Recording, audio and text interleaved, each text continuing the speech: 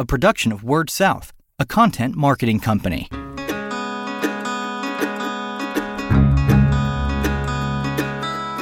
Story Connect, the podcast, helping communicators discover ideas to shape their stories and connect with their customers. Are you speaking the same language as your customers? That's what we'll be discussing on this special live edition of Story Connect podcast. I'm your host, Andy Johns, and joining me today is Carissa Swinson. Carissa is involved with the rural telecommunications industry in multiple capacities from her home in rural North Dakota. She is a consultant for Consortia Consulting, a director for Consolidated Telecom Cooperative, and director for the Foundation for Rural Service. She's also a columnist in the regional telco magazine that Word South produces. Thanks for joining me. Thanks for having me. Once again, you win the prize for the farthest traveled to get here to Story Connect. So put that in the trophy cabinet there. So Carissa is on, this is episode number 88 for us, and you were on episode number 8. So there's some symmetry there. Obviously, the number 8 works for me. Perfect. Some of our longtime listeners may remember Carissa from that. Some of the longtime listeners are probably here with us in the audience today. We are recording this in front of a live audience here in Huntsville, Alabama, at our annual Story Connect conference. So when I say something funny and you hear people laugh, that's the audience. They're here today. If you hear me say something funny and they don't laugh, we're having a problem with our audio feed or something like that, I'm sure. So, but no, thank you, Carissa, for being here, and thank you guys for being here in the audience. So let's get into it a little bit. You are working now with helping telcos tell or speak the language of their customers, make sure they're not speaking their own language. I know, as somebody who's been in the industry about 6 years, usually it takes 2 years to get through the acronyms. So what are you doing helping folks to speak the language of their customers? Well, I alluded to this a little bit in my last column that I wrote for Word South, and when people ask me what it is that I do, I consider myself a translator. So typically what I try to do is take the techie side of our industry and translate it to everyday layman terms.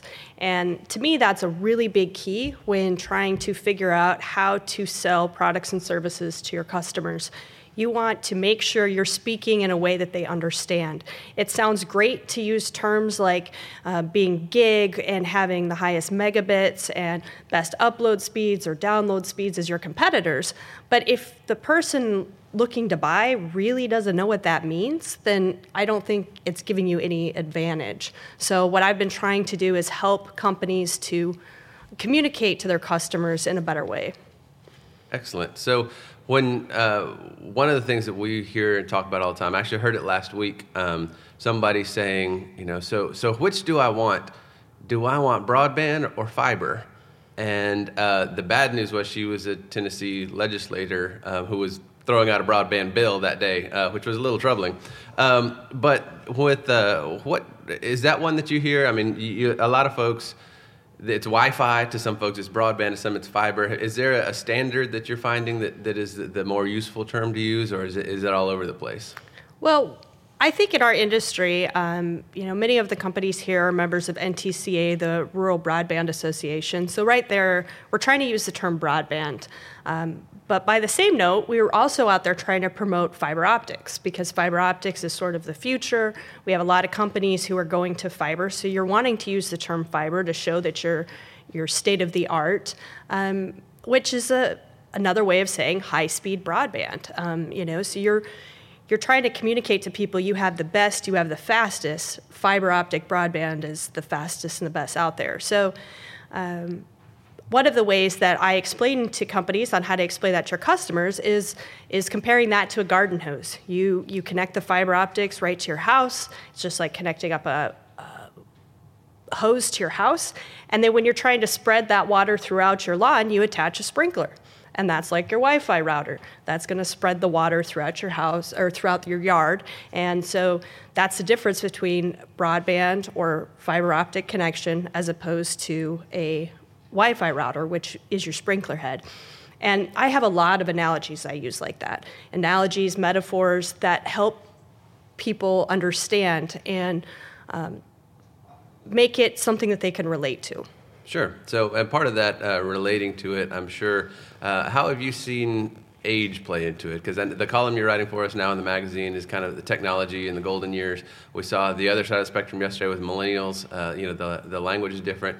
Are you finding that it is as simple as older folks are the ones that struggle with the terms, or is it across the board and kind of crosses different demographics and age groups? It's definitely across the board. I sometimes feel like our senior citizens get the raw edge of the deal. They get falsely accused of being the ones who really don't know what's going on when it comes to technology. When a lot of times that's the case, but I even have my own friends that don't work in technology. They'll call me and say, I don't know what this means. Can you help me? If they work in healthcare, they work in just different fields, right? So just because they're of a younger generation doesn't mean you automatically understand all the terminology that goes with technology. You may feel more comfortable picking up a gadget and figuring out how it works, but you don't necessarily understand your speeds and how and what you're paying for. I mean, that was evident yesterday during the panel with the millennials. They didn't know what speeds they had. They just want their internet to work, period. And so I think focusing so much on all of this fancy terminology can sometimes go right over our customers' heads, no matter what their demographic is. Sure, and I should tell the audience here, my number is on the board back here. You can text in questions, and that way if you guys have any that you would like to ask, we can we can get those in here. We've got a few more questions for Carissa. So are there a couple of terms that you see over and over again are a problem, that people, those of us who've been in the industry for a while, that, we don't even think about ILEC or CLEC or whatever the acronym is or the term is? It's not a big deal to us, but are there some that people always stumble over, and are there some easy substitutes that you suggest folks use in your translating business? Well, I would say common ones that we completely take for granted are things like upload speed and download speed and megabits per second. That's really a foreign concept to our customers. And when they're trying to figure out which speed package they want, they have no concept of how much it actually takes to do the things that they want to do. And so that one to me is one that's frequently used, but I think it's confusing for our customers. I also see terms like streaming confused by things like Wi-Fi. So I've dealt with customers who want to know about using devices like Roku to stream. What's the difference between using that and a router for Wi-Fi? Not understanding those are completely different concepts. And we use those terms a lot in our marketing and promoting of our services. So are there a couple of general guidelines that you would give folks just kind of keep in mind? I mean, it sounds like empathy is a little bit of what they need to keep in mind, that not everybody knows as much as they do in the industry. But are there a couple of general guidelines that you give people when they're communicating with customers? Well, empathy is huge. And in every presentation I ever give, I always use the quote by Alan Kay, "Technology is anything invented after you were born." I like that. You have to remember that. You have to remember that to my kids who are 11 and 8 years old, they're the same age as the iPhone and the iPad. So to them, that's not technology. It's just always been there. It's always been a part of their lives. And so to folks who think of those things as technology, you have to be careful about using too much lingo. The other thing is making sure that you don't talk down or disrespect them and treat them like they're foolish because they don't know where the power button is or they don't understand what you're talking about. You never know what that person's been through. They could be a war veteran. They could have ran a family farm for the last 80 years. They could have done all kinds of amazing things that I couldn't do, but they just don't understand that piece of technology. And so I think making sure that you communicate, hey, you know what? It's not your fault you don't understand. You were born in the wrong year. If you would have been born on the right year, you'd understand. And I think that's a good message to keep in mind. Excellent. Well, that was the last question that I had. Is there anything else that you wanted to cover or anything else that you wanted to talk about before we wrap up here? Just to kind of reach out to everybody to please let me know if you're looking for ways to communicate that message to your customers, whether it is through educational videos, educational posts in your magazine articles, which I already do with you guys, whether you're looking for additional content for newsletter articles, Facebook posts. I'm happy to help with any of those things, so please reach out to me, and I'd be happy to help in any way to help communicate with your customers. Well, great. Well, I appreciate you helping us out with this podcast, and thank you for doing that both on the episode way back then and then the episode now. So thank you for that. She is Carissa Swinson. I'm your host, Andy Johns, and until we talk again, keep telling your story.